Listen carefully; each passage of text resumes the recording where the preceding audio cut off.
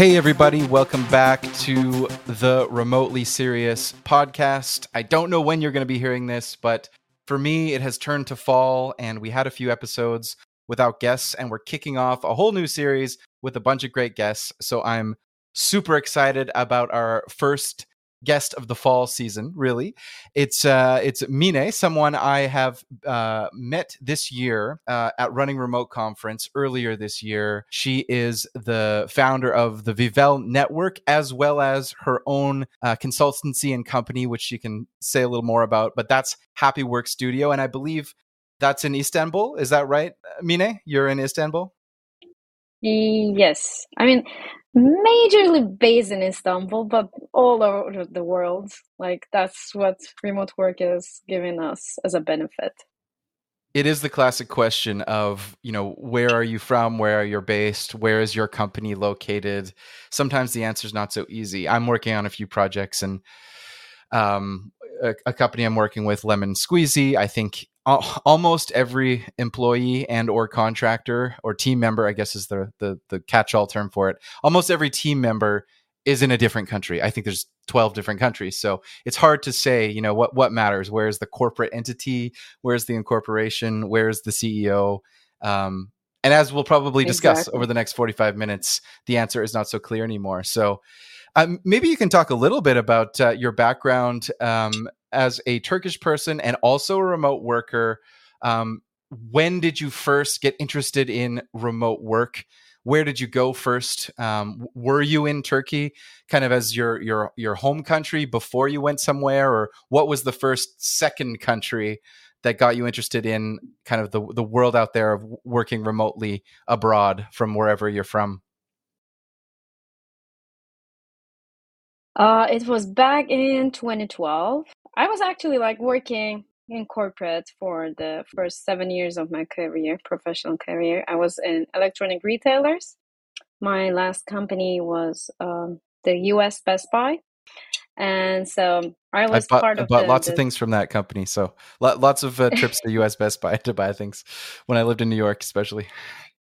I mean, it's like, it's in my heart, the company, the culture and everything. I mean, that was actually my, ultimate dream when I was in the electronic retailer industry. It was my ultimate dream to work for Best Buy, and it happened.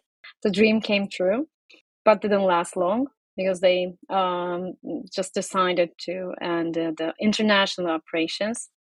And so I was part of the SAP rollout team. I was the AIS manager back then. And so it was like perfect timing for me because I was pregnant to my first son.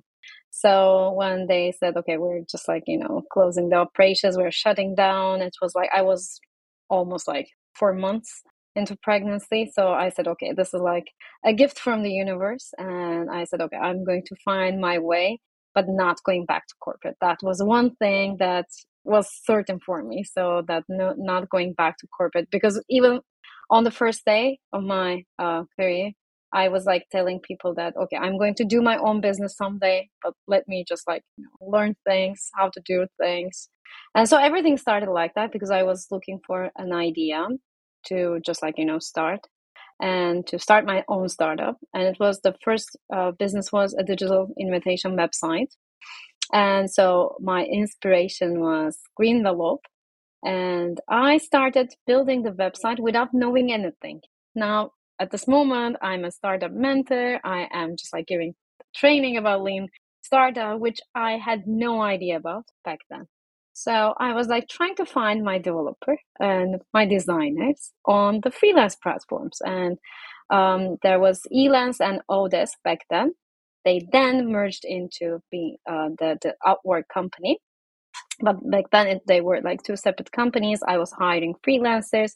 And at that moment, I just like, realized that there's this world of being a freelancer. So I started freelancing myself.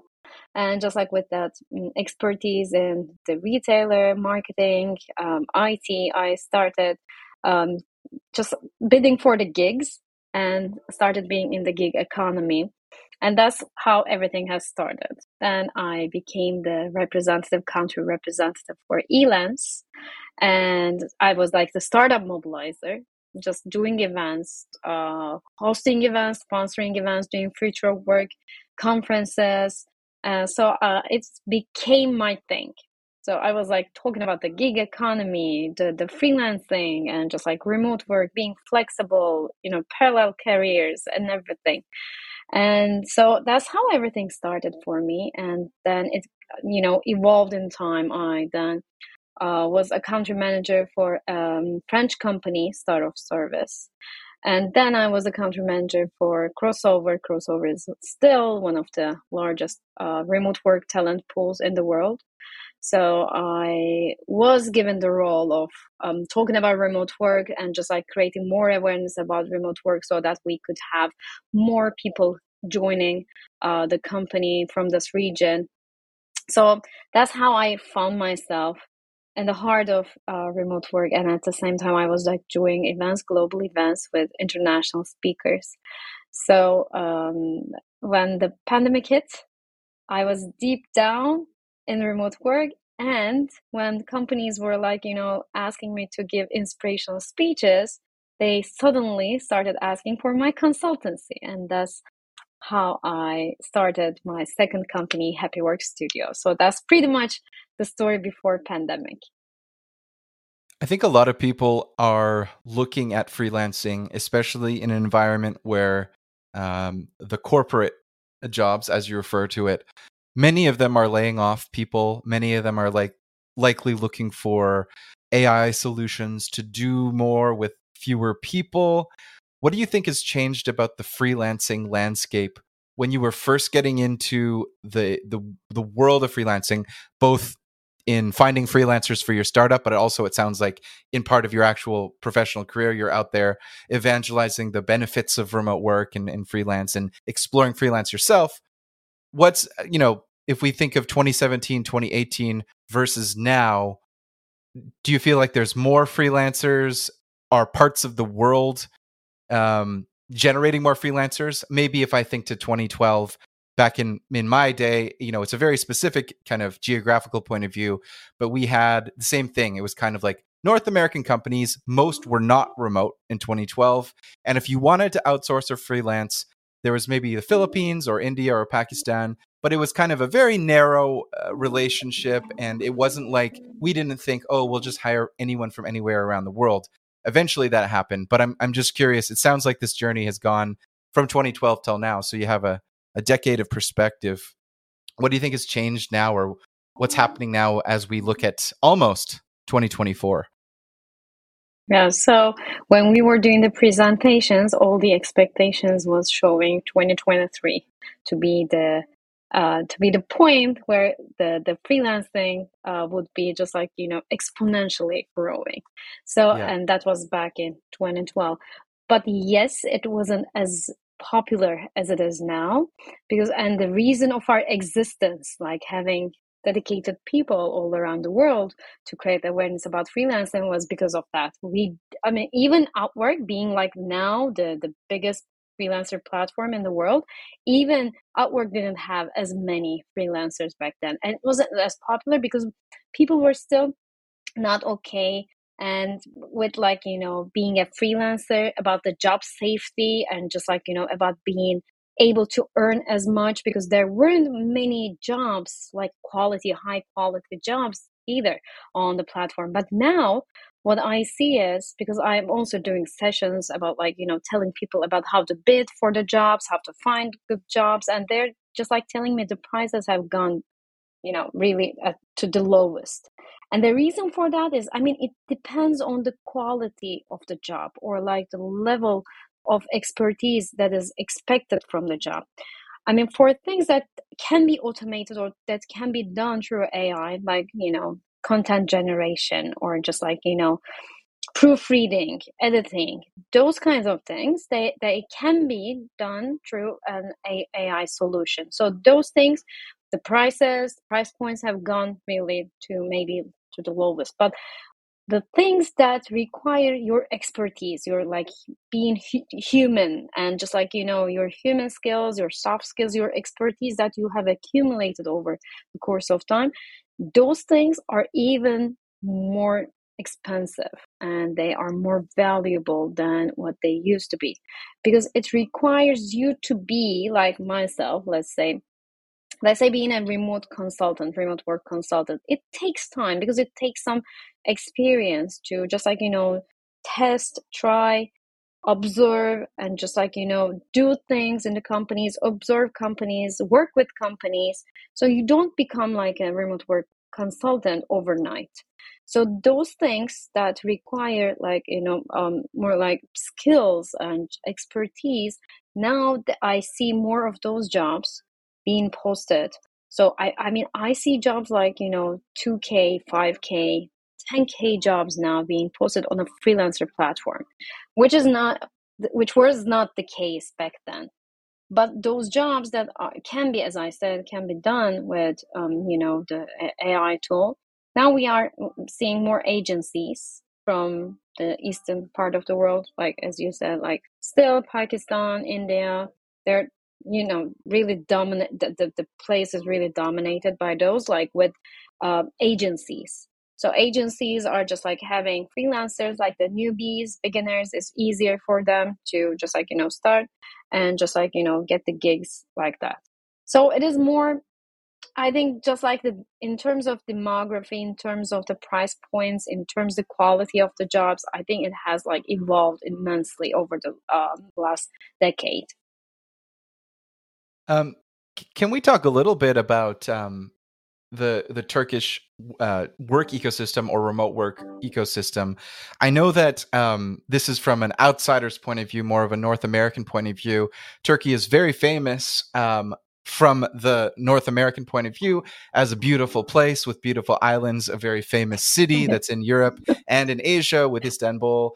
Famous coffee, famous 1,000 years or more of a famous civilization. But I don't think many people maybe know, if you were to say, what is the tech ecosystem like in Istanbul, or what are the cities that are the remote work hotspots? I think some of that is still emerging. And I'm just curious what you're seeing in terms of, first of all, I guess maybe what is the capital city like for, is it somewhere where there's a co-working space on every block? Is it something where maybe that concept isn't quite there yet? And then are there regional areas or villages or cities that are emerging as nomad hotspots, the way that some specific cities in Portugal, maybe not the biggest city, but some of the smaller cities in Bulgaria or Portugal, we see, Bansko in Bulgaria is becoming a small skiing town, is becoming a hotspot, or Madeira, the island where Cristiano Ronaldo is from, is now a nomad hotspot.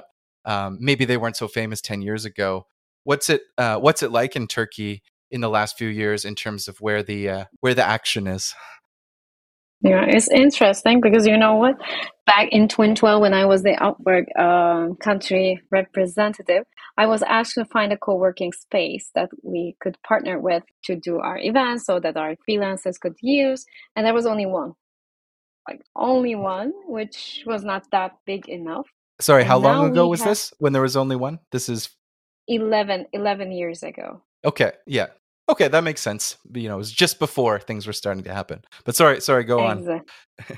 But now, like around the corner, you would find one co-working at all, sizes, at all scales, sizes, verticals. Some is more impact driven, one is more like, more event driven. Like we have all, the co-working space chains and, places all around Turkey now, even like in the smaller cities. So in terms of that, it's been a thing over the last couple of years.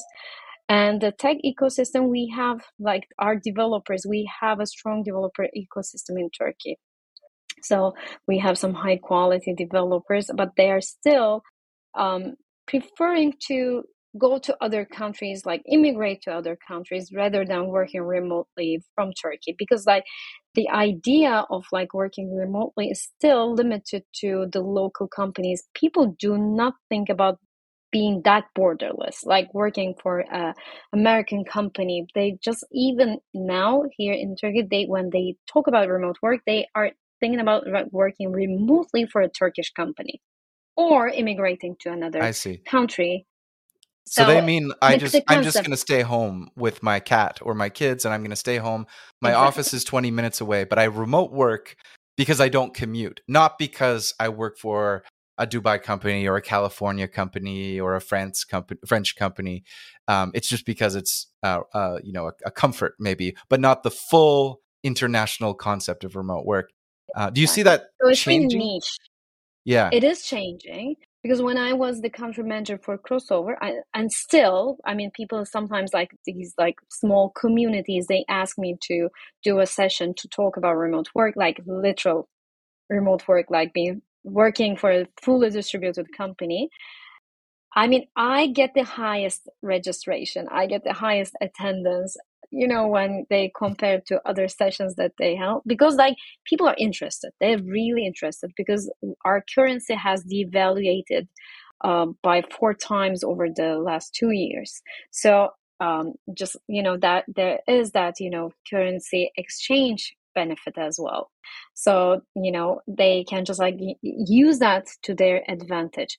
But at the same time, Turkey, so apart from Turkish people, Turkey is an interesting intersection point between Europe and Asia, between the Western world and the Eastern world. After the war, the Russian-Ukrainian war, now we see lots and lots of Russians and Ukrainians going to the southern cities of Turkey. So Antalya, Fethiye, they have been, points of attraction for these remote workers, digital workers. And now we started seeing some, co-working spaces, co-living spaces, just like popping up in those regions. We even have an international Antalya co-work.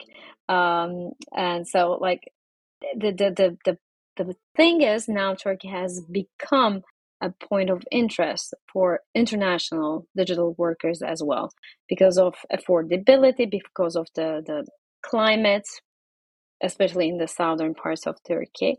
And so they have, and because of visa issues or residency, it's really easy, convenient to be a digital worker in Turkey. And did you say since the war started in the Ukraine last year that more Ukrainians and Russians or fewer are coming to Antalya in the More, south coast? More. more, So many who, yeah.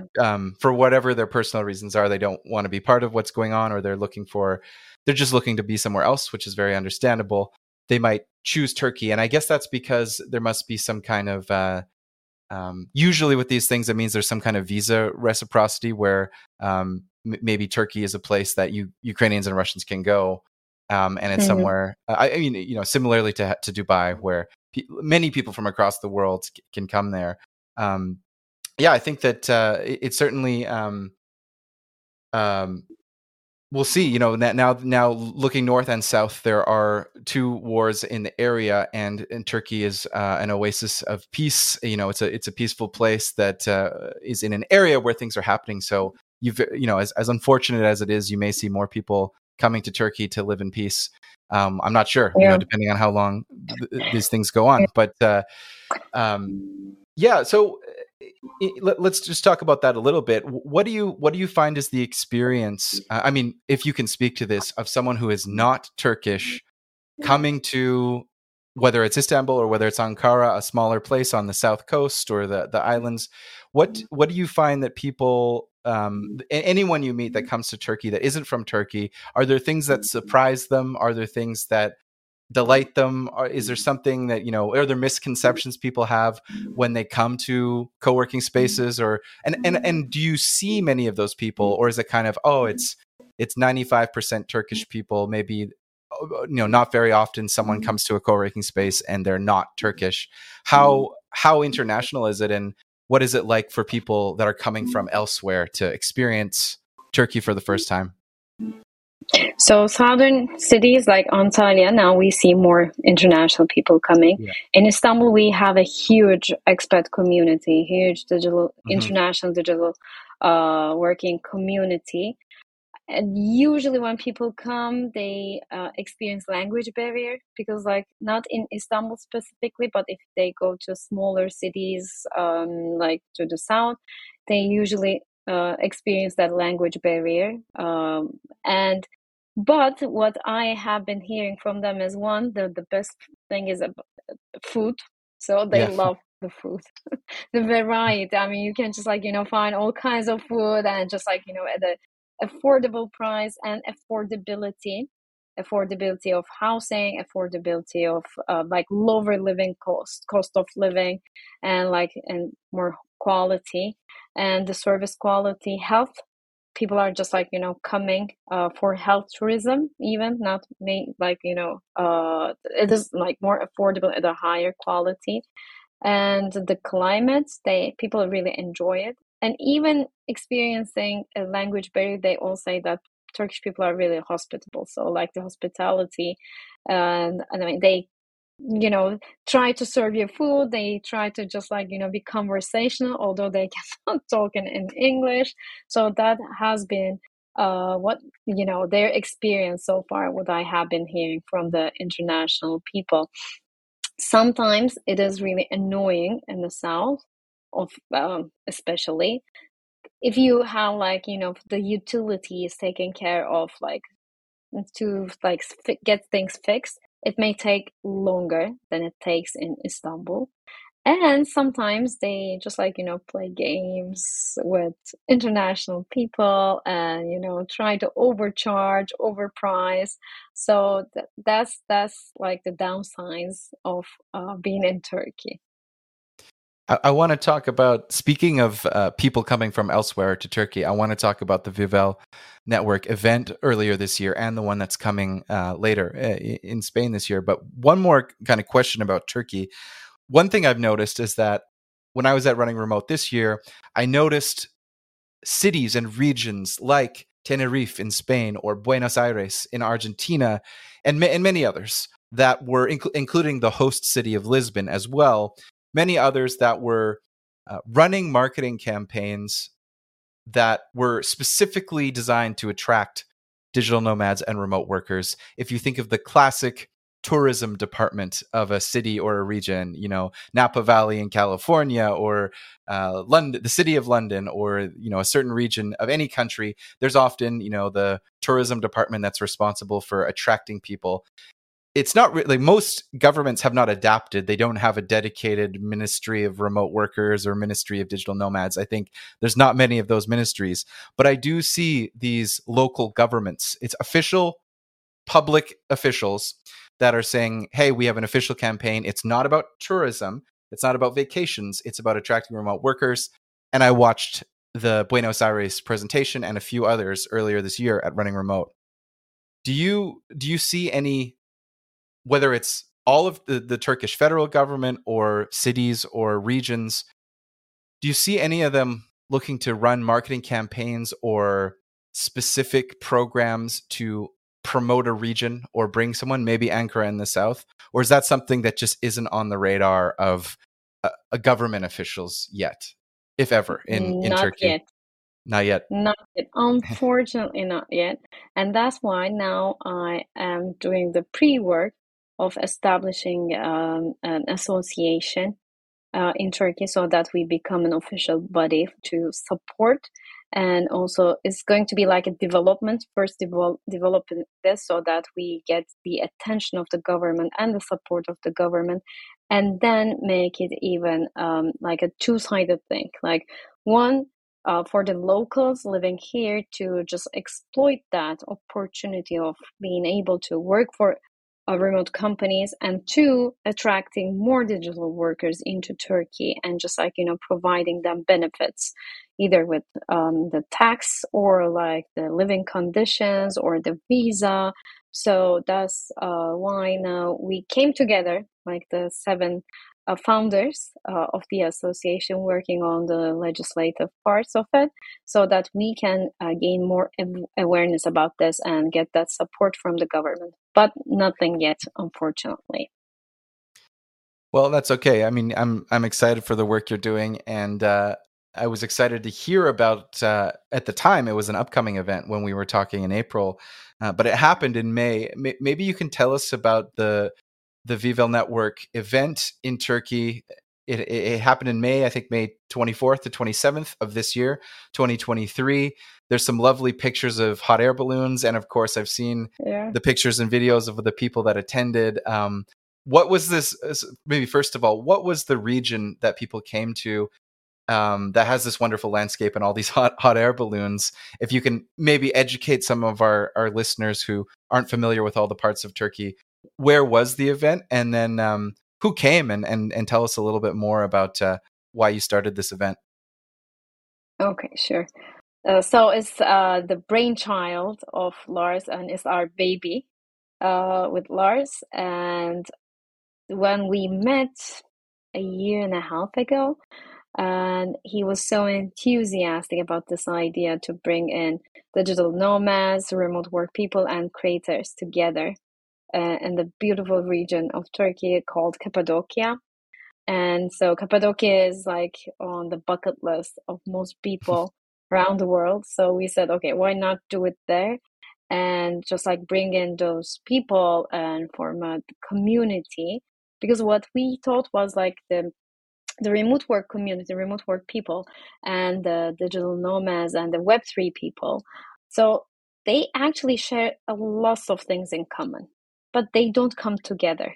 And we thought that Web3 people would benefit from the expertise, from the business of remote work people, whereas remote work people and the creators can benefit from the Web3 people's know-how and their experience in bringing their business into Web3, in just like, keeping their businesses up to date. So that was the initial idea. But on the networking side, it also came from our own personal pain, which, even at running remote, I was like telling people, I'm tired of the intentional networking because there's so many people that you want to meet, that you want to talk, but there's so little time to do it. Or you need to find those people, just like, use the app to just find each other or send a message. So, and it's like energy draining. So we said, okay, we are going to keep this limited to a certain number of people so that we are going to create this intimate, close group feeling where people stay in the same place, eat together, and just be in the experience all throughout those 3 days, and just have a heart-to-heart, human-to-human connection, a deeper level connection, so that business comes later. So initially we wanted people to just get to know each other in a way that's so natural, not business driven.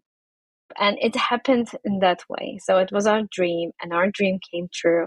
And it was not only networking, not only conferencing, not only entertainment, but it was like a combination of all, even the workshops, like self-development, business development. So we had different kinds of workshops as well. We have remarkable DJ sets with the background, in the background, the balloons rising, waking up 4 a.m. in the morning, starting the party at 5 a.m. in the morning, ending it at 4 a.m. in the morning. So it was really crazy, and people loved it. And as I said, it was like a heart to heart, human to human connection. So we now have a growing number of community members. So if anyone just comes to the event, they become a community member. But community does not end at the end of the event, it goes on. So Vivel is not only about the event itself, but it's like an ecosystem where it self-sustains itself, helps each other. So now we are at that phase of nurturing the community. And that's why we came up with this idea that, okay, each year we're going to do once in Cappadocia. That's going to be our signature event. And then another place around the world, and which happened to be Sevilla this time in December.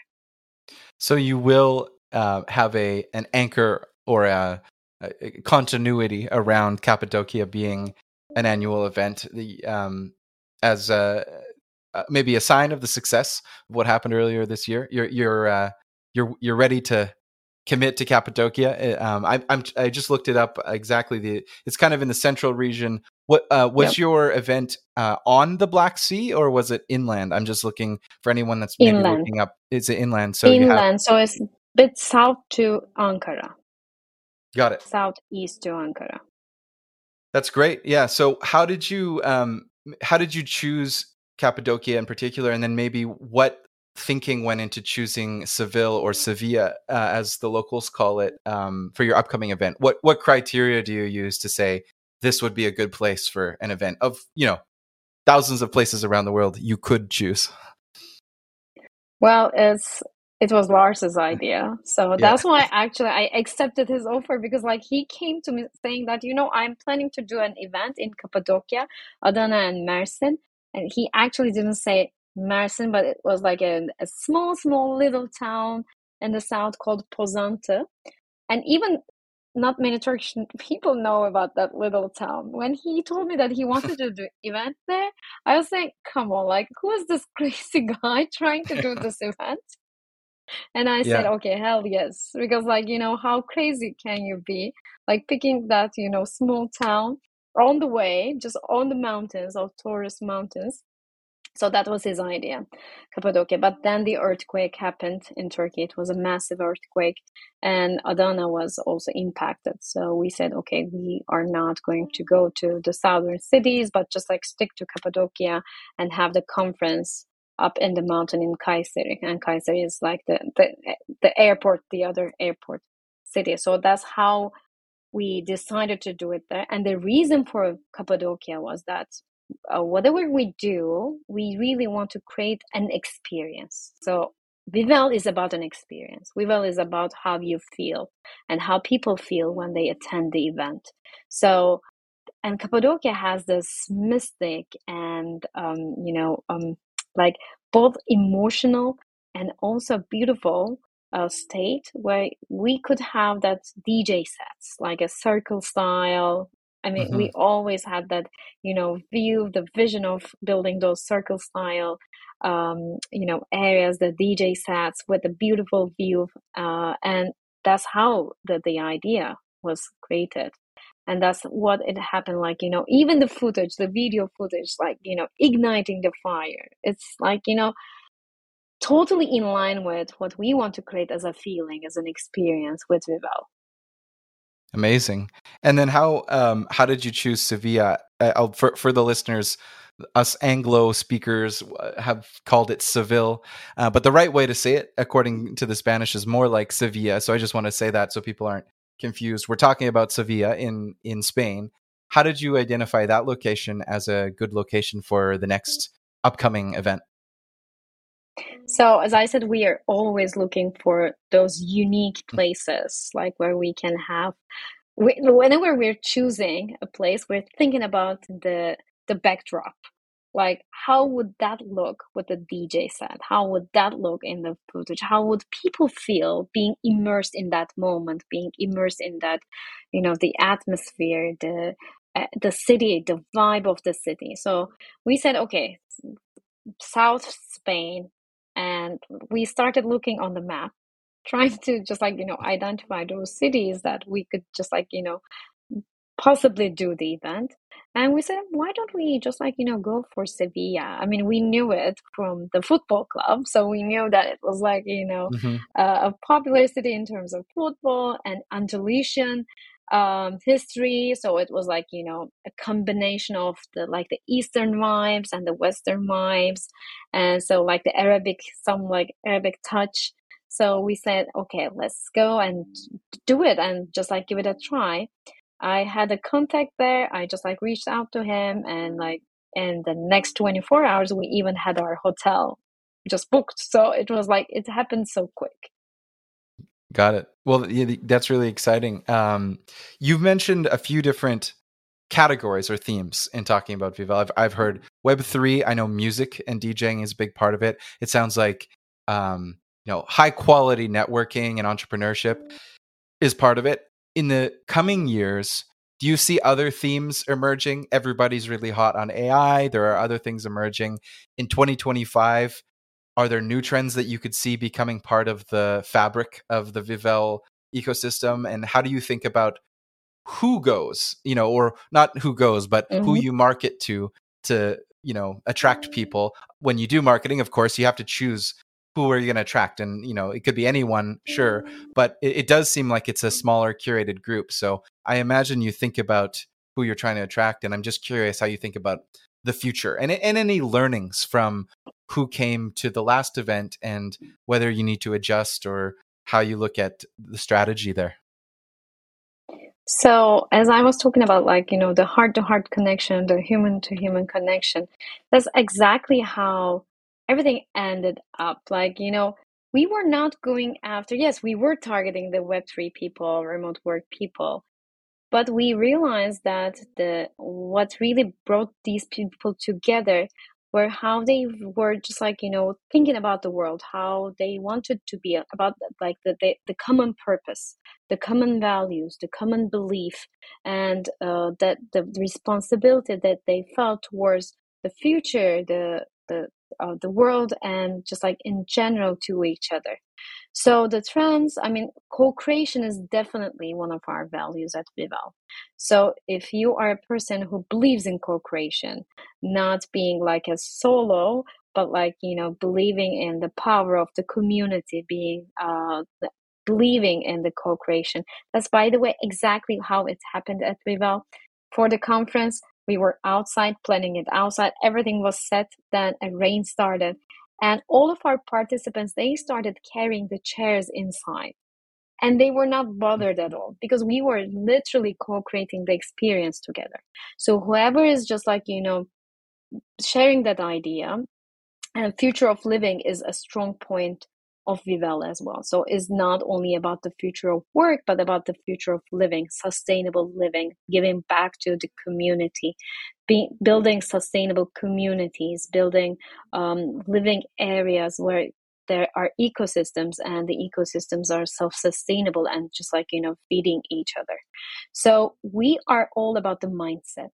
So we don't really care what you do for life, but if you share these common beliefs, these common values, and interested in learning more about how to just like, maybe even start your career in remote work or Web3, you're more than welcomed, because it's all about like how you are just like, what kind of a person you want to be on this earth. I think for a lot of listeners, hearing about remote work and some of the events that happen and some of the culture of remote work, I still think the vast majority, billions of people, hundreds of millions of people who are over 25, let's say, might think, oh, going to Bali, going to Lisbon, going to Cappadocia for Vivel, it sounds like something that a 22-year-old does with a backpack. And that's not for me. But I do think my I started this podcast, so I have a bias that remote work is for everyone. But what would you say to someone who has children or has a family and is thinking about remote work events, like events that the Vivel Network puts on? How should they be thinking about the future? And do you encounter people like that, whether with Vivel or in other aspects of your consulting or your professional life, where someone who's like over 25 just says, I think this is just for young people that have no responsibilities. Of course, they can go around in a backpack and stay in a hostel, but the grown-ups need to stay at home and go to the office, and that's what being an adult is. Do you get into those kinds of conversations with I don't even want to say older nomads. I just mean literally people that are over 23, uh Okay. what kinds of have you ever kind of got into those kinds of conversations about like being a remote worker or nomad and how that fits with having family or having responsibilities or having a partner, and how that how people can navigate that? I used to get into those conversations even more frequently before the pandemic. Now people want to be part of this move. But Yeah. the thing is, yeah, I mean, so it wasn't like something cool. They were just like thinking this is like, as you said, this is like a backpack style lifestyle, and they don't belong to that. Well, I'm 42. I have two kids, and just like, even like the older one is 12. So I mean, I'm like a experienced mother living this remote work. lifestyle. And we had a participant, Lynn, who was a grandmother to 7 grandchildren. So I mean, Wow. yeah, so and she was one of the most active participants throughout the event. And so that's what I mean by mindset. And the reason why we are doing these events at, decent hotels, decent places, we are curating the event in a way that I don't like to call it like high quality, but we're not doing the events at hostels or like, low budget places. We are like they're moderately priced and a bit over, the moderate, so that we are creating an experience for everyone. So because like we also want to break that bias about remote workers being only backpackers. I mean, you can do backpacking, but if you only want to do it like that, because like remote workers, this is by research as well, they are making more money than any office worker. So on average, remote work gives people access to more money, more, flexibility. And as I said, it's all about the mindset. If you're a traveler, if you want to just like, explore new places, get to know people from different cultures, from different countries, then Vivel is the right place to be. So I cannot limit that to, a specific group of people, to age, gender, even like a job. I think it's all about like how you are on this earth, like being a human being, what kind of a human being you are, just like what kind of an experience you want to live, what kind of an experience you want to share with others. And so that brings, those like-minded people together at Vivel. Maybe we can talk a little bit about Happy Work Studio. You help companies transform their workplace to be more remote friendly. How does that work? It looks like you started a couple of years ago. What kinds of companies are your clients, and what do you do on a day-to-day basis? Like, what are some of the blind spots that companies have that you can help them with? Mm-hmm. So I started a company after the pandemic, where companies started asking for consultancy. Before that, it was just like, a gig thing. I've worked and still working with companies at all scales. I mean, I worked with one of the biggest global alcoholic beverage companies in the world. I worked with one of the car battery companies and like a holding company. I work with a startup, still now working with a small scale startup with 10 people. So regardless of the size, I mean, the scope of the project changes, but the essence does not change. And what I just, teach them is to just how to make remote work in the right way. Because usually the companies think that, okay, we are just like giving this benefit to our employees so that they can work remotely without changing the way they work. So like, sticking to their old ways of communicating, old ways of doing meetings, old ways of doing everything. So I help them through redesigning everything that they do in the company to be in line with this new way of working. And so we look at their meetings, the rules, we define a frame. And within that frame, we let them just like, operate and on day-to-day basis. So that's one thing what we design. We design their remote policies, remote handbooks, and also first before starting we do an assessment. We now have actually a new assessment by Remote First Institute. I'm one of the founding members of Remote First Institute as well. We have an AI remote work assessment tool, and I first use that, identify the weak points, areas of improvement, and spend more time on those, and just like tweaking, refining what they have been doing. And two, I work with companies on their values, on company purpose.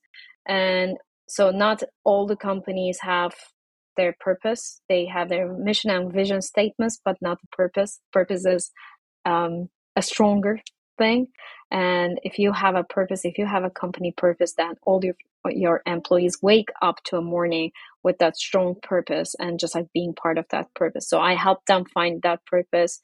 connect that to the mission and the values and then the behavior, so that the values are not, those words on the wall, but they are just like, being lived in the company. And also do well-being programs, happiness programs at individual and corporate level, happiness at work, and just like designing their well-being programs, their happiness programs, so that employees are just not dreading the Mondays and just like enjoy what they do at work.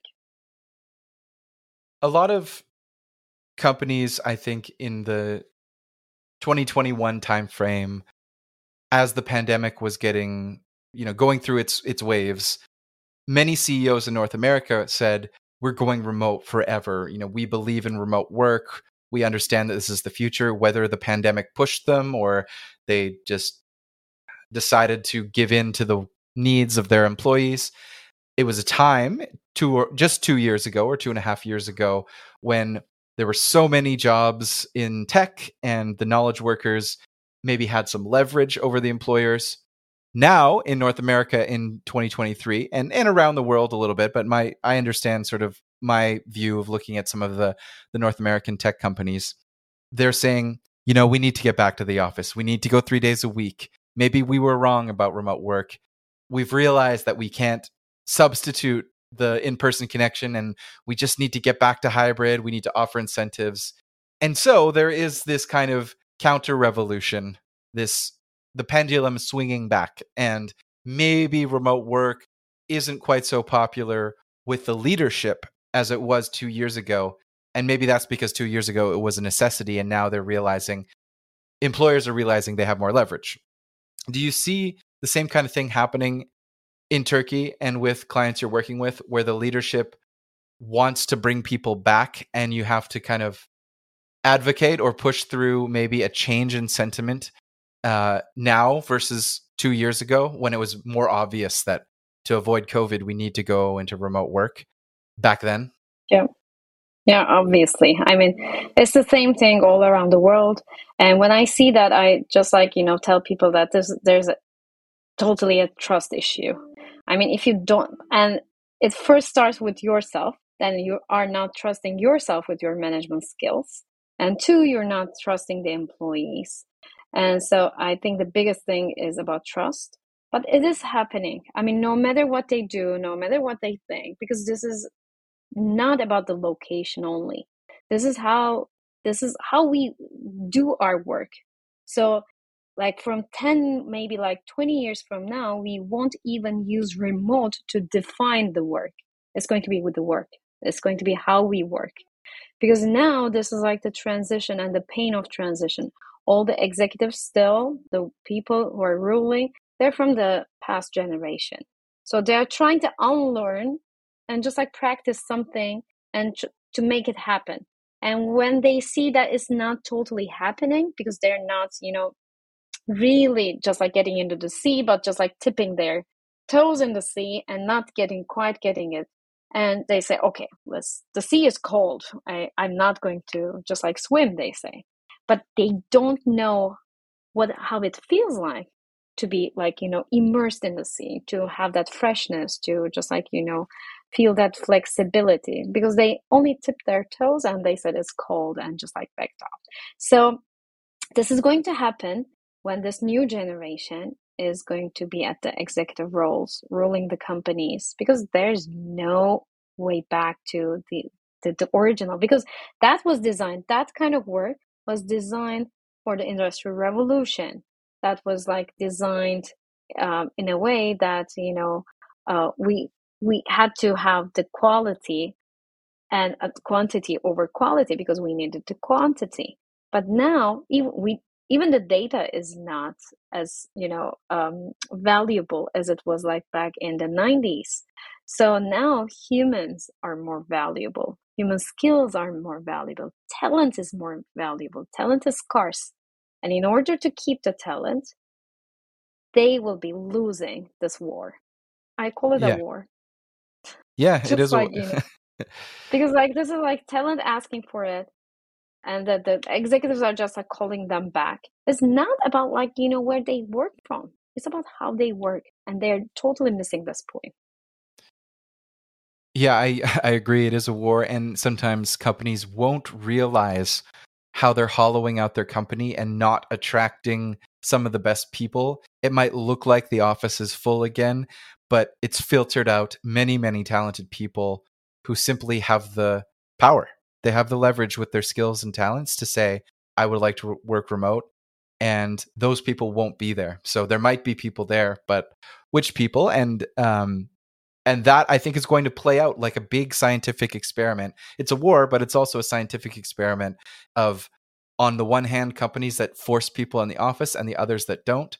We don't know how it will play out, but we're certainly going to see in the next few years. I'm just, as we get to the end of our time together this hour, I'm curious if there's anything you're really excited about. It could be somewhere you're personally traveling to as a remote worker or something you're launching. But as you look at the next year, what's exciting for you in the world of remote work in 2024?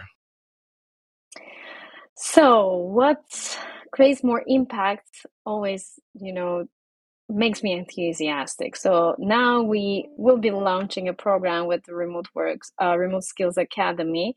It's going to be a virtual assistant program where we will teach people how to be virtual assistants and hopefully place them into jobs. So I really want to use the leverage of remote work to educate more people and give them flexibility. There is another initiative we started during the earthquake. After the earthquake, we started this initiative calling for applications from the earthquake victims and just connecting them to the clients' available jobs of remote.com. So now we are at a point to see the results of those matches. So those kind of things, those kind of projects are really making me enthusiastic. And now founding this association so that we create more awareness around remote work and about just like, being in this region, more prevalent in this region, is also making me enthusiastic. And the happiness programs, because I'm delivering happiness at work program, the global cohort with Happitude, and I'm also doing the Turkish programs about happiness. So that's where my heart is really beating at. And I love delivering those programs. I love to make people more aware about what could be the options in their lives, not to be trapped in, what they have been experiencing, what they have been seeing from their parents, but just like discovering this whole new world out there. Amazing. We'll put everything in the show notes. If people want to learn more about your initiatives or anything, is there somewhere they should go if they want to follow you or follow Vivel or follow anything you're doing that we can direct our listeners to? Yeah. So my LinkedIn is the most active. So if they just like, follow me on LinkedIn, they would be up to date with what I'm doing.